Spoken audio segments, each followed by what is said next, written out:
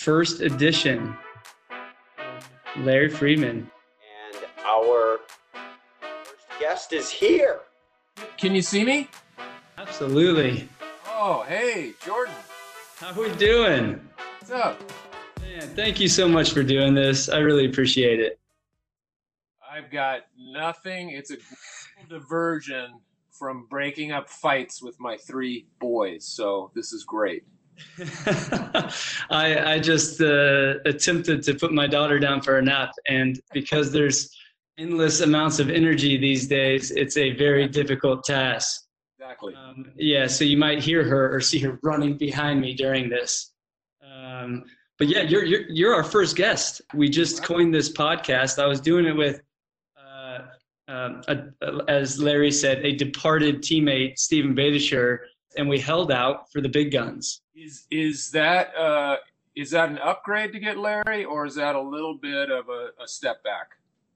Yeah, he gets the big guests. So Will, it's like if you, after Saturday Night Live, right, instead of going on and having this unbelievable career in movies, you had gone to Mad TV. By the way, a little bit of trivia: auditioned for Mad TV like a couple of times, and thankfully did not get hired.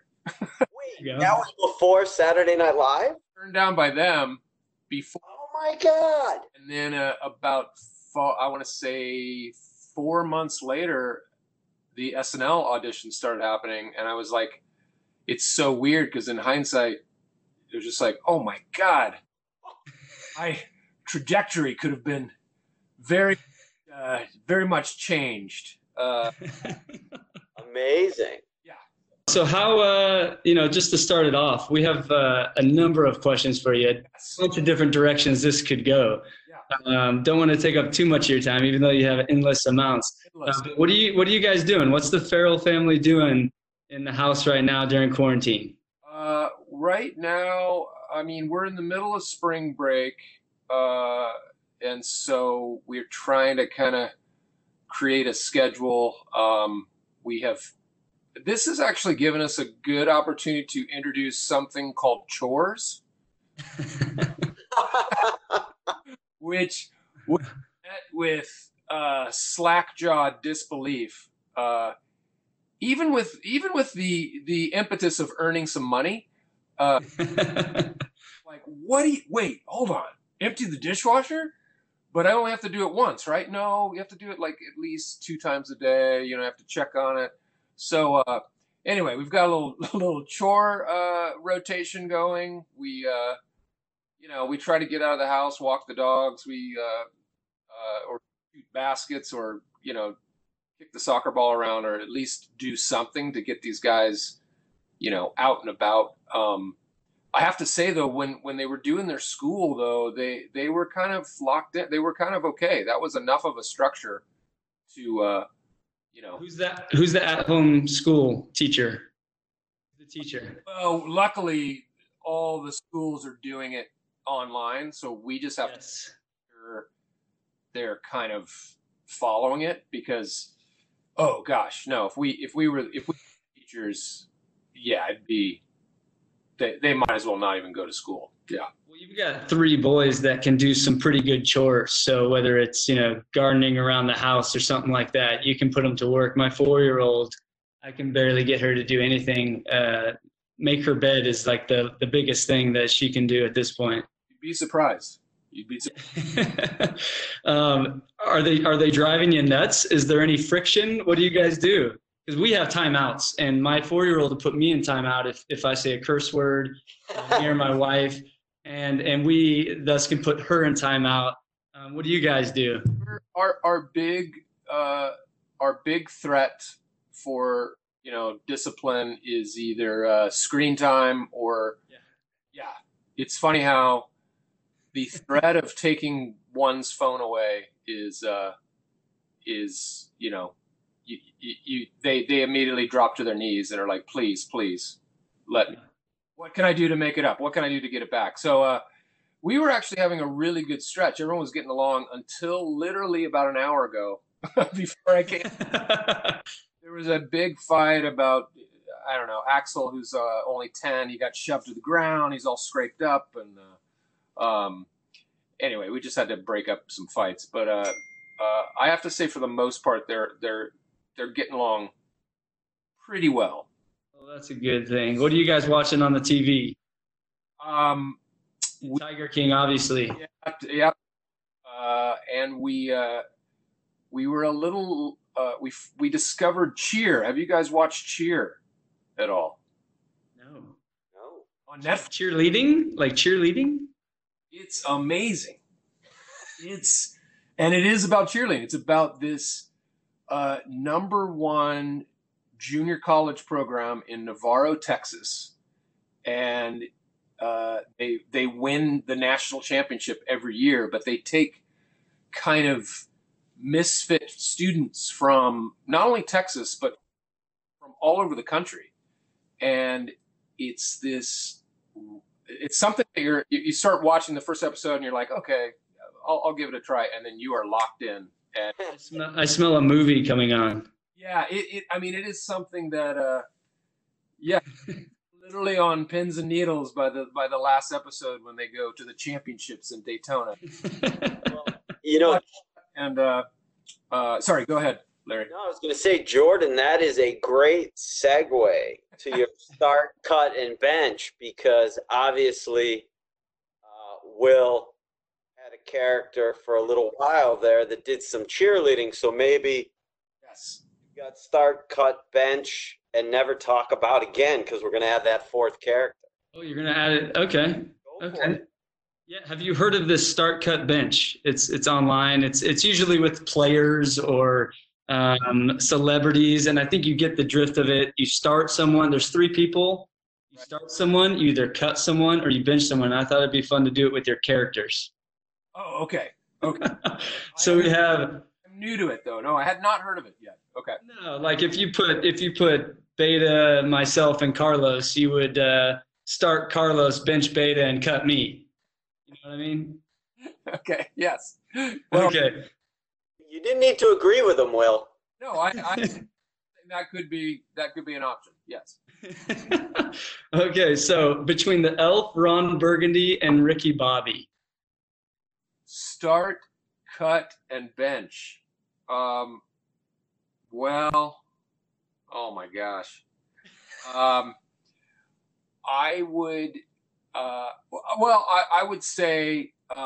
Wait, it's Elf. Ron Burgundy and Ricky Bobby. I would have to just say I would start Ron Burgundy only because that was that was such an arduous journey to get that movie made, and to have it kind of.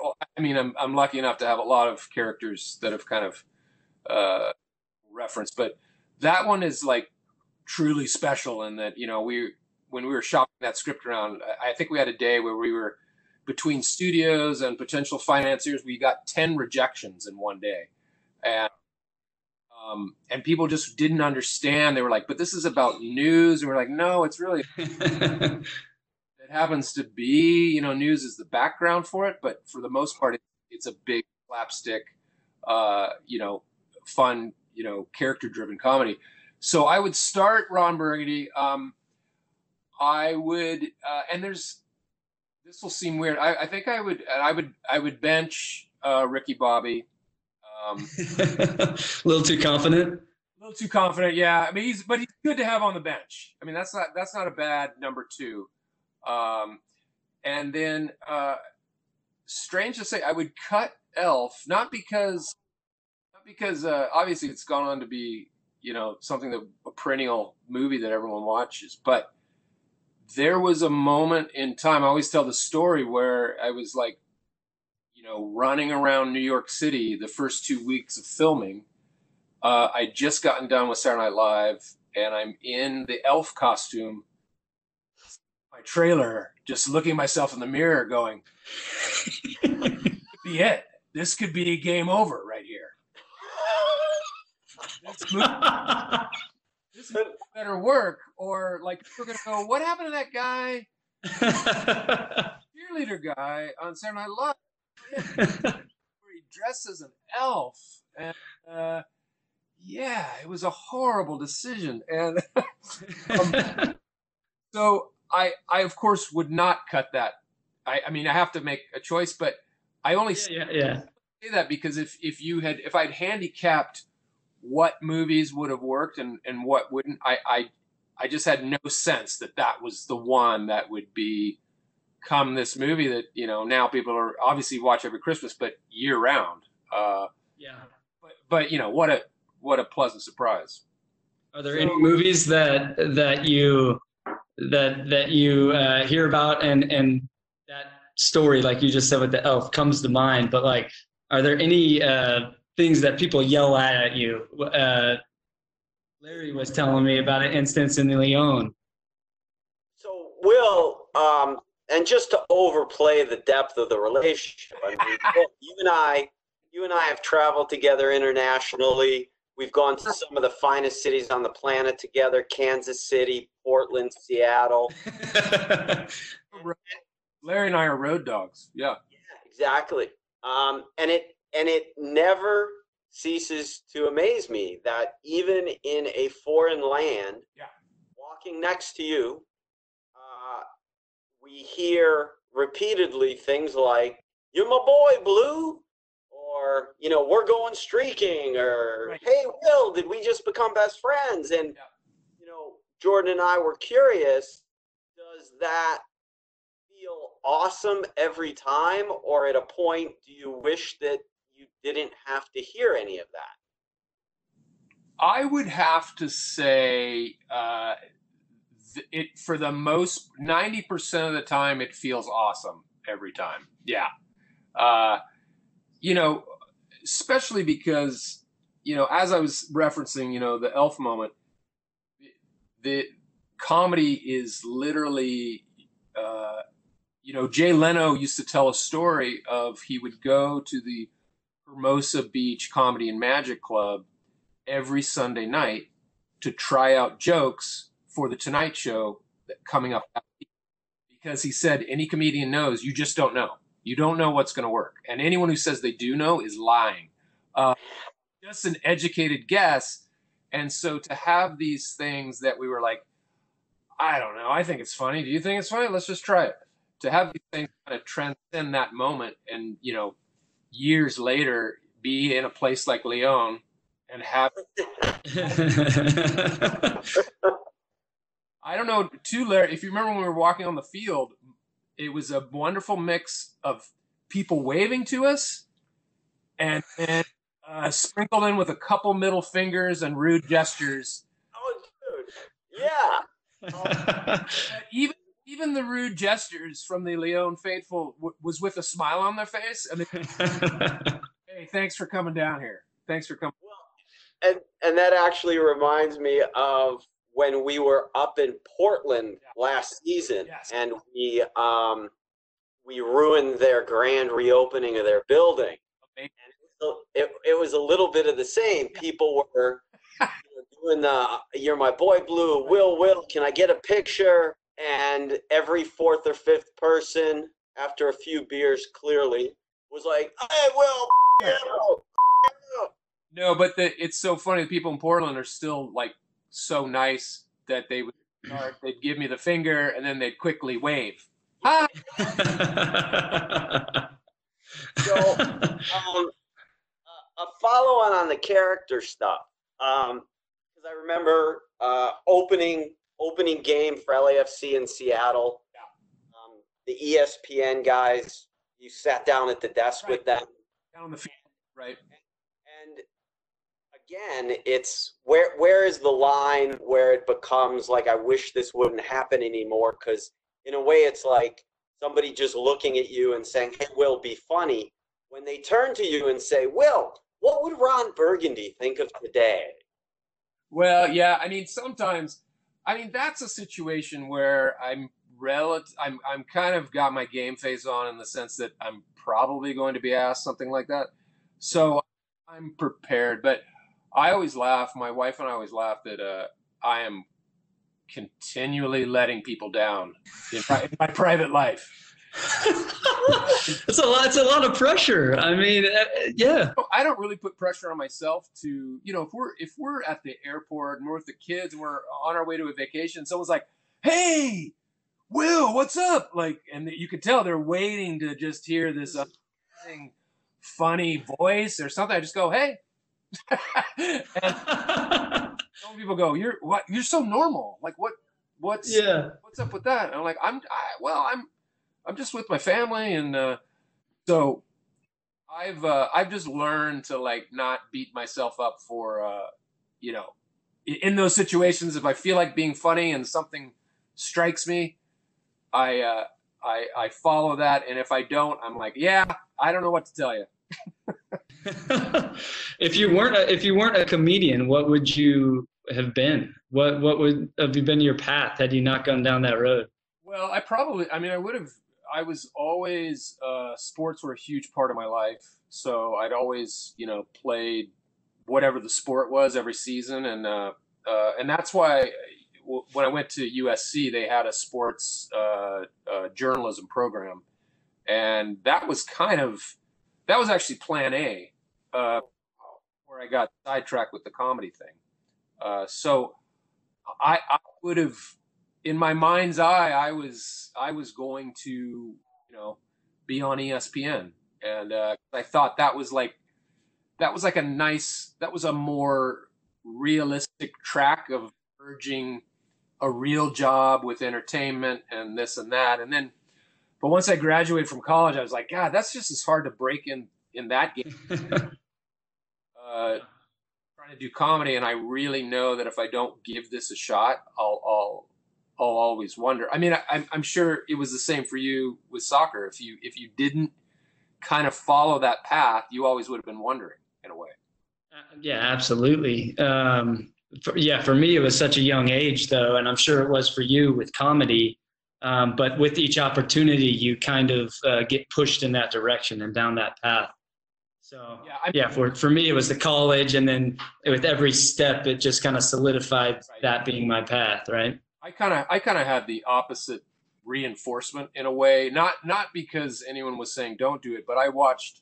My dad's a musician, and he played in Orange County, like local restaurants and nightclubs, and for 30, 40 years. And my brother and I watched the instability of that. To be a working musician is hard enough, and he was very much what you would call a success on that kind of level. But at the same time, he'd come home and be like, "Well, I'm not playing at that restaurant anymore." I'm like, "What happened?" "Nothing. They just decided to fire the piano player." Like, whoa, okay.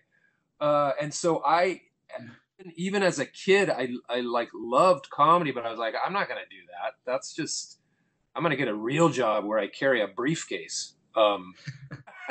It's so volatile. Yeah. I mean, it must have been really difficult to break into, obviously. But then I couldn't suppress that nagging kind of itch. And by the time I graduated from college, I had started taking classes at this place called the Groundlings in Hollywood, which was really famous sketch comedy theater company, and worked my way through their school, and that was the place where I got discovered. So, I thought I just had a moment in my life where I thought I have 4 or 5 years here where I'm just going to give it a shot, and I'll figure it out later if it doesn't happen. But for right now, I'm going to focus. And so I was lucky. And then the rest is history, obviously. But you always kind of go back to sports in your movies, whether it be ice skating, NASCAR, soccer, or even the one I was talking to Larry about a little earlier was I loved the baseball documentary. Oh, yeah. Farrell Takes the Field. I thought that was hysterical. Would you ever do a soccer version of that? Oh God, I I don't think I could. I don't think I could run. I mean, I played. I don't know if there's a charity match that they put on every other year at Old Trafford at that Robbie Williams, the singer, organizes, and it's a big Yeah. played in that game. I think it was, gosh, I think it's coming out 10 years ago, 2010. I played in that game, and it was amazing. You did like a full week of training at like Fulham, and you go up and you actually played on the grounds, and they literally got 75,000 people. And I started at center mid, and I played for 70 minutes until my hamstring popped. But it wasn't like, it's funny. It wasn't like our celebrity over here in the States. If we have like celebrities and They get after it. oh, they get after, exactly. Like over here, we'll play at half speed or what, we'll Yeah. fun.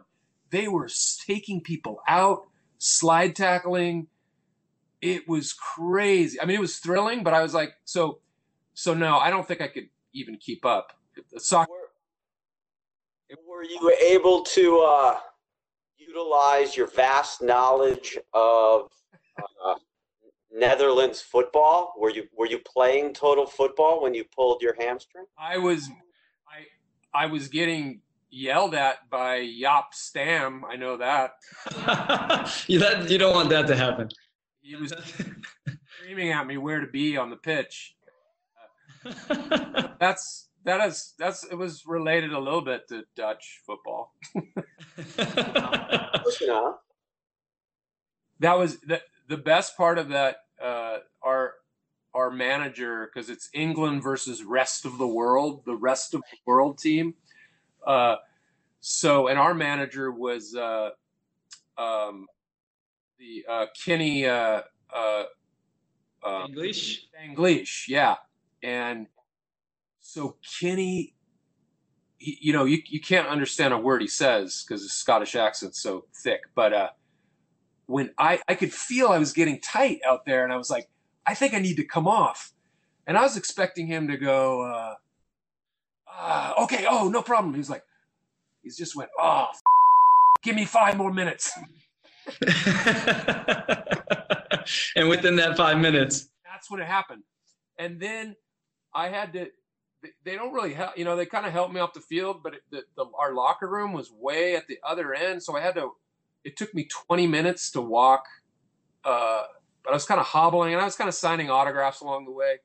And at the end of the game, he came up to me, and I thought once again, he was like, hey, sorry about that. Sorry I got hurt. He said, the way you were hobbling off the field, I thought you were auditioning for one of your Hollywood cowboy movies. Always taking the piss out of you. A whole nother, I just smiled. I'm like, you are a total a-hole. Do you know that? That was the last I saw of Kenny. What is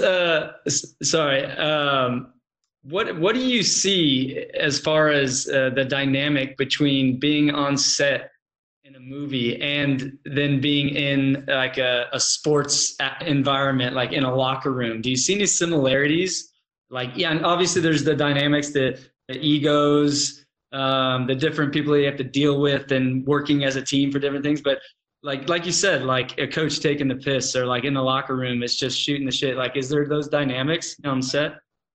I mean, I think there's definitely, I mean, the one reason why I think I was drawn to, I really responded and thrived at a show like Saturday Night Live is because of playing so many team sports, because it really was such an ensemble show. And then when you go on to do movies, yeah, it really is about, you have 100 people working at one time on a crew. And yeah, it's that total teamwork thing that I loved about playing sports. And at the same time, yeah, you show up every day, you get to know people, you learn what they think is fun. There's teasing, there's all those same dynamics that happen on a team when you're working on a project together, at least if it's a good time. Otherwise, I've worked on things where people just say, hey, how you doing? All right, good.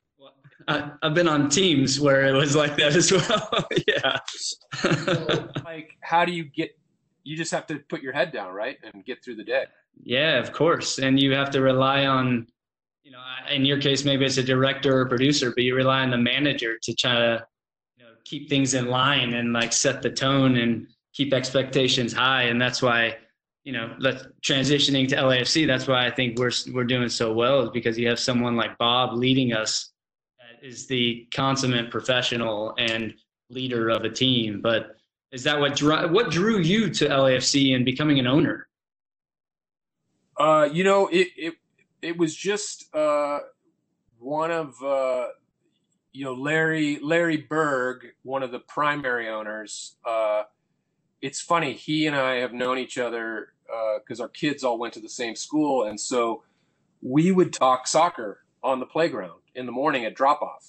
And I don't know, well, we just discovered that we both were fans of, and did you see that game and this game, and just talk about it incidentally. And then when when this was all, coalescing, he sent me an email saying, give me a call. I'm part of something that I think you might really get a kick out of. And then he explained the whole thing, and then went to Peter's house for like a more formal meeting where with Tom and the whole team, and when I saw kind of the model of the stadium and where it was going to be and what they were planning on doing, I was like, oh, this is going to kill. This is going to be a slam dunk. And Will, did you think that you would improve your odds for being accepted into the ownership group by wearing your orange Netherlands track jacket to that meeting at Peter's house? I think have the video to prove it. I think that was just serendipity. Oh, this old thing? Well, I had to show that I was not just a Hollywood boob,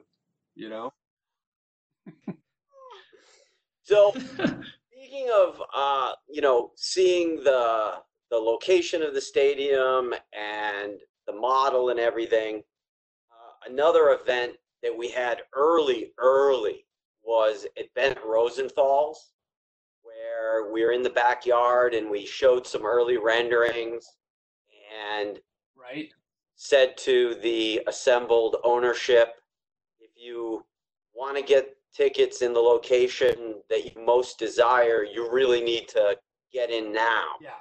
So a couple of things. One, as part of coming into the ownership group, did it surprise you that everybody was actually buying their own seats? It wasn't an ownership perk. And what did you think the first time you saw those renderings of the club spaces and the director's box and the rest of the building? Yeah, I did. There was like, oh, we got to pay for our tickets. Oh. Now, did that make you want it more? Was it like, oh, this is intriguing? I don't just get it like oh, it doesn't just come with the territory. Look, Will, you understand it. Yeah, like a, go everywhere you want lanyard. Good to go. Exactly. Yeah. It weeds out all the people that don't really care for it, right? Weeds out the wrong people. Only thing, but everyone was pretty much all in. There was no one, who was like, wait a minute. But I have to say, just from the, I've never seen something. It's the first time I've ever been a part of anything like this. But from the process of just looking at, models and a slide presentation, PowerPoint presentation, to the actual finished product, where it was as good, or if not exceeded expectations. It kind of. It blew the players away too, but it just blew everyone away. Yeah, for me, seeing it being built, Initially, when I signed with LAFC, I went with my family and we checked it out. We had the hard hats and did the whole thing. Yeah. And then, saw the magnitude of it. I knew it was going to be amazing, but then kind of stepping into a finished product and being on the field. And for us, I don't know if you've heard this before, looking up from the field to the director's box, it almost feels like your guys' seats, the white seats, it's like you're in the Roman Colosseum and you're like looking up at the, your owners or whatever. And like, you're like fighting for them. I just thought it was such a cool little, insight that you guys have your own, bar underneath. You walk up the cigar lounge that nobody's supposed to talk about, the little secret area. And then like the seats that are just kind of on top, the best seats in the house, right? Obviously you have to buy them, but still the best seats in the house. They're, it's an amazing, it obviously helps that from the first whistle, the product on the field you guys have been amazing. But even without that, I love bringing people to the game who've never been, and it's foolproof. It's very similar to, people would always ask me, do you mind having people come see you at on the show? And I was like, oh, it never bothers me. In fact, I love when people come to see the show because there's no one who went to a Saturday Night Live show in person and thought it was a bad show, because the live experience is just incredible. Like you can watch at home and go, okay, that sketch I didn't like so much. This one was funny. But when you're there in person and you're watching this team of people run around and move the sets and it's live TV, it's the most exciting thing ever. And it's really similar to LAFC. Everyone I've brought to the game, whether they're a soccer fan or not, are like, this is the greatest thing ever. They can't get over the excitement of the game, along with, the energy, the 3-2-5-2, the community, the placement of the stadium, all this stuff like that. It's like it delivers every single time. Who are some people that you brought to the game that have kind of been blown away? Everybody I bring to the game. Yeah, it's the same. I mean, everything from my parents who were like, who were in their late 70s, who were like, this is wonderful. The smoke in the stands is glorious. Yeah. But kids to, we have some other family friends who are just like, God, we weren't even into soccer. And now this is like our favorite team in LA. I'm only sad that I'm like, gosh, this stadium could have been 80,000 and we could have filled it. I mean, that'd be a huge swing, but I'm like, gosh, we only get to share this with 22,000 people at a time. I also think that's what makes it pretty special, though. Absolutely. Yeah. But that was fun. Matthew McConaughey reached out to me because he's part of the ownership group for the Austin team, and we took him around that day with his wife, and he was blown away. He loved it. Yeah, I remember that. We, as players, obviously we're in the locker room preparing for the game, and you're trying to like stay razor focused. But we absolutely love it when you come down, or you brought Matthew down that one time. Kareem Abdul-Jabbar came in pregame. We took a picture. It's just like, not everyone's from LA, and I just feel like this, with the seats on the ground, everything just kind of exudes a little bit of Hollywood, but then you have this grit and grind from the fans and the culture that brings it together, and it's all encompassing. Yeah, which is amazing. 100%. Yeah. And I know Larry. We've talked about it, Larry. Like just the people I've met who are like one guy who drives from Fresno to all the home games. Yeah. I'm like, really? He goes, love it so much. I live in Fresno. Yeah, Wednesday games at 7:00. How long's that taking you, buddy? He goes, that's just part of it, because I just build my life around the schedule of the team. So it's pretty special to see that kind of fandom. Well, your family's obviously pretty invested, and and you're invested in soccer, and grew up playing. I've seen photos of you being a ref, which is awesome. Now fan and owner. How much do you emotionally connect with these games? Like, do you the next day after a loss, are you mourning the loss? Are you thinking back? Oh man, if they would have just done this, or I wish we could have gotten that W. Are you upset with it? How do you leave the games after a loss? Obviously, a win's great. Yeah, I mean, we haven't had to deal with it too many times. I do remember when we were all in Kansas City, we lost that last game. That was a bit of a bummer. But I don't know. I don't usually get that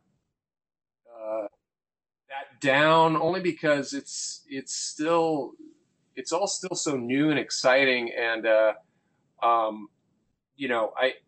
I think it's such a long season too, that it's yeah, the wins are great, and but I don't usually. The only thing that was getting annoying was the Galaxy with Slot. Yes. Like, Yes. yeah, I remember watching that first game. I was in New York at the time, but the first game when we were up like 3-0, and I was like, oh, I bet you Slotton's not even going to get into the game. Why are they even going to play him? And that I just remember, oh, that was crazy. That was one of the biggest moments also for the players as well. And that playoff game being so massive, Yeah.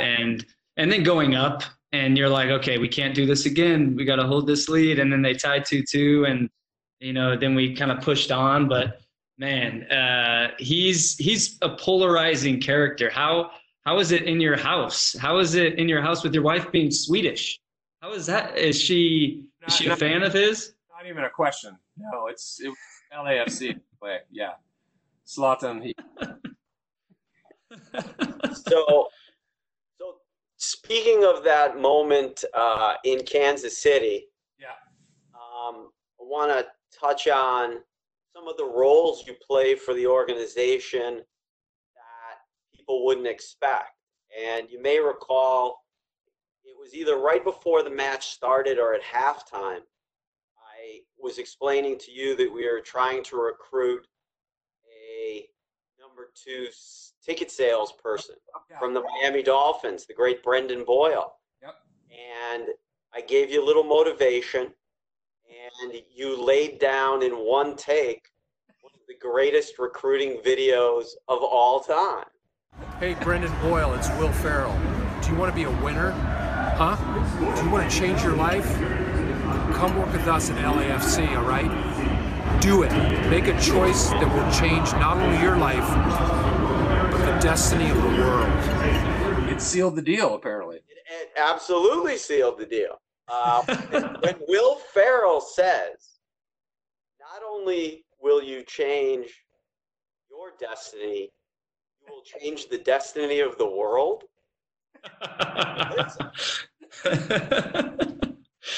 I don't know. I never know exactly what's going to come out of my head through my mouth, and yeah. Well, and that also after the Portland match, you were gracious enough to do a video to pump up the fact that we were doing a movie night at Bank of California Stadium, and we were doing Kicking and Screaming, which, at least according to what you said that night, won some Oscars. Look, I mean, look it up. I am the star of the documentary, and you'll see I kind of lost my mind. But it won numerous awards at the Cannes Film Festival, Toronto. I believe I won an Oscar. I can't remember. I'm so surprised. How do you not have like Instagram or Twitter? Is this just something that you just never thought of, or you built up such an amazing career before it became popular? Because obviously people would just love it. I think I was on Twitter for 4 days. uh, and it just was too stressful, you know, Yeah. like just having to, uh, you know, produce something for it and this and that. And I know you don't have to post, you know, every single day, but yeah, it's The pressure's real though. yeah. You almost feel like you have to be on it to connect with fans, to yeah, to show your personality. Yeah. And people have always said, yeah, well, you can get someone can manage it for you, but you still have to oversee it on some level, because someone at some point will be like, oh, I saw what you put on Instagram, and I would be like, oh, what did I put on? So no, you can't. You got to have both feet in on something like that. And I just, yeah, I don't. There's just too much going on to have to posting. But yeah, there is a part of me that's always there. You know, is still intrigued by it and would think, oh, that'd be a funny thing to put or this and that. But of course, my kids are like always like, Dad, why aren't you on Instagram? We'll help you set it up. And but yeah, I just haven't been enamored with it. I guess I came in just, you know, under the enough to where I'm well known enough to not have to worry about it. I'm jealous. I'm envious of you, to be honest. That's amazing that you can do that. I saw the video you had with your kids in the nightclub. I don't know if that was going into your garage recently. You guys are. We were asked by the state of California, by the governor's office, they were trying to get people to kind of promote staying at home during the quarantine right now, and they were just trying to find other people to get some of the messaging out. And It was amazing. I just grabbed the boys. I'm like, guys, let's just pretend this is like a nightclub. And they were like, oh yeah, let's make a video. So it was a fun way to kind of, you know, take a moment at home to create a funny little thing that still gets the point across of how important it is to just kind of be at home if you can right now. So can you settle an argument that Harvey and I have been having? Yeah. You know, at the start of season 2 in 2019, you reprised your role as the honorary Falconer. Yes. And you did it wearing your resplendent gold Adidas sweatpants. Coincidence again. Yes, that I happened to give you, yeah. Which shows how close we are that we exchange gifts. That was on. I never wore those on purpose. And you were also in your black with gold stripes LAFC Adidas track jacket. Right. And that incredible ensemble, together with the Falcon on your arm, landed you on, speaking of social media, GQ's Twitter feed. Right.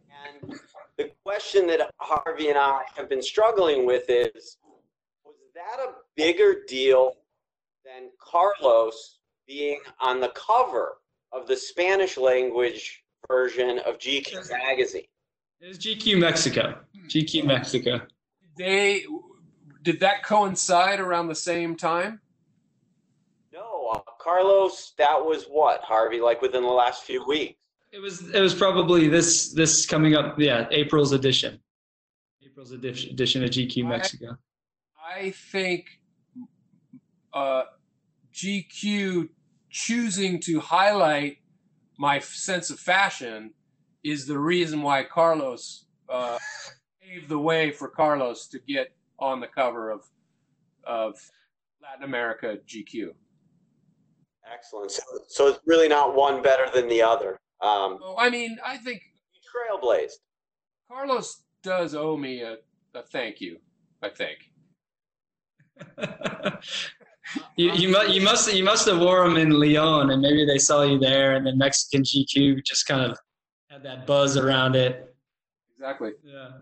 I wore, Larry, if you recall, I wore that outfit every game last year.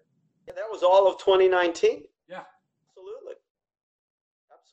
When Will Ferrell commits, Will Ferrell commits.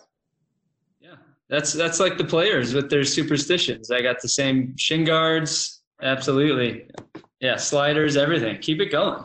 Keep it going. It was obviously a good season. So it's I mean it's hanging up. It's ready to go. Knock on wood. We can start playing. For me, being at home, I feel like we're going to be that much more inspired moving forward, and I can't wait for that first LAFC game. Hopefully you'll be in attendance, and hopefully this all ends soon. But yeah, if you have a message for the LAC family.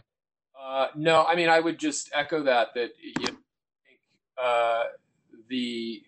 while this is like a really serious situation we're in, I think it reminds us just how much fun being a part of the LAFC experience is, and to everyone watching and listening out there, it's all because of you and your passion and your dedication to the team and the club, and from the ownership group and from the player standpoint, we really appreciate that dedication, and when we get to start playing again, it's going to be like our first game all over again. I think it'll be that same energy, and it'll remind us about something that I think we'll never take for granted again, to get to collectively watch this beautiful sport and this great team that Jordan, you guys are, all a part of. So Will, this is our first go at this, Harvey and I. We'd like to start a little tradition. Okay. If you're willing, and we'd understand if you're not, but we'd like to start a tradition of, taking us out with a little bit of music. And Harvey is quite the acoustic guitar player. That's right. I've seen the guitar playing skills. And They're very novice, but I can learn a song, and Larry can continue. yeah, and so we were thinking, since we knew we'd be asking you about some of these characters, and obviously you're my boy Glue, is something that people shout frequently, and there was that very touching scene at Blue's funeral in middle school. So if Harvey lays down the track, could you sing along just a little bit? Sure. Hopefully I can remember the word. Starts off with "I close my eyes," right? I'll go around once and then jump in. I don't know if it's going to be great synced up, so we'll just do our best. Yeah.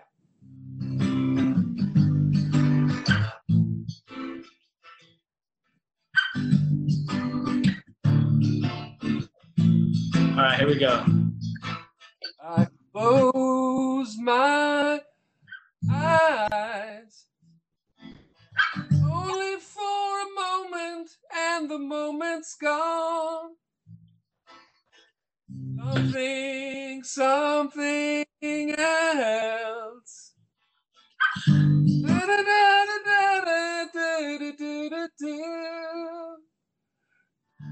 Dust in the wind. All we are is dust in the wind.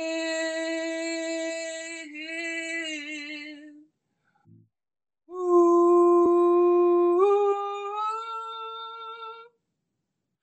That was awesome. So, Thank you so much, Will Ferrell. You are a Great. here's man. a question. Yeah. So I think you have to have every guest sing "Dust in the Wind." Kind of an informal. Or are they just gonna hopefully do a little music? Well, no, you raise an interesting idea, because we could. It's kind of like the ultimate falsetto competition. And you, my friend, have a sick false. Sick falls. I was a little out of tune. It was a little higher pitched than I was ready to go. But you know what? You just never look back. You got to go for it. Well, as our first guest, you can make that claim, and so we can definitely do that for all the guests, unless they try to get something else out of us. But yeah, "Dust in the Wind." It's a classic. Why not? If I was really thinking ahead, I would have brought a stuffed falcon into the frame on my arm. Next time. Next. Next. Thank you very much. Stay safe. Well, be safe. Like Take care.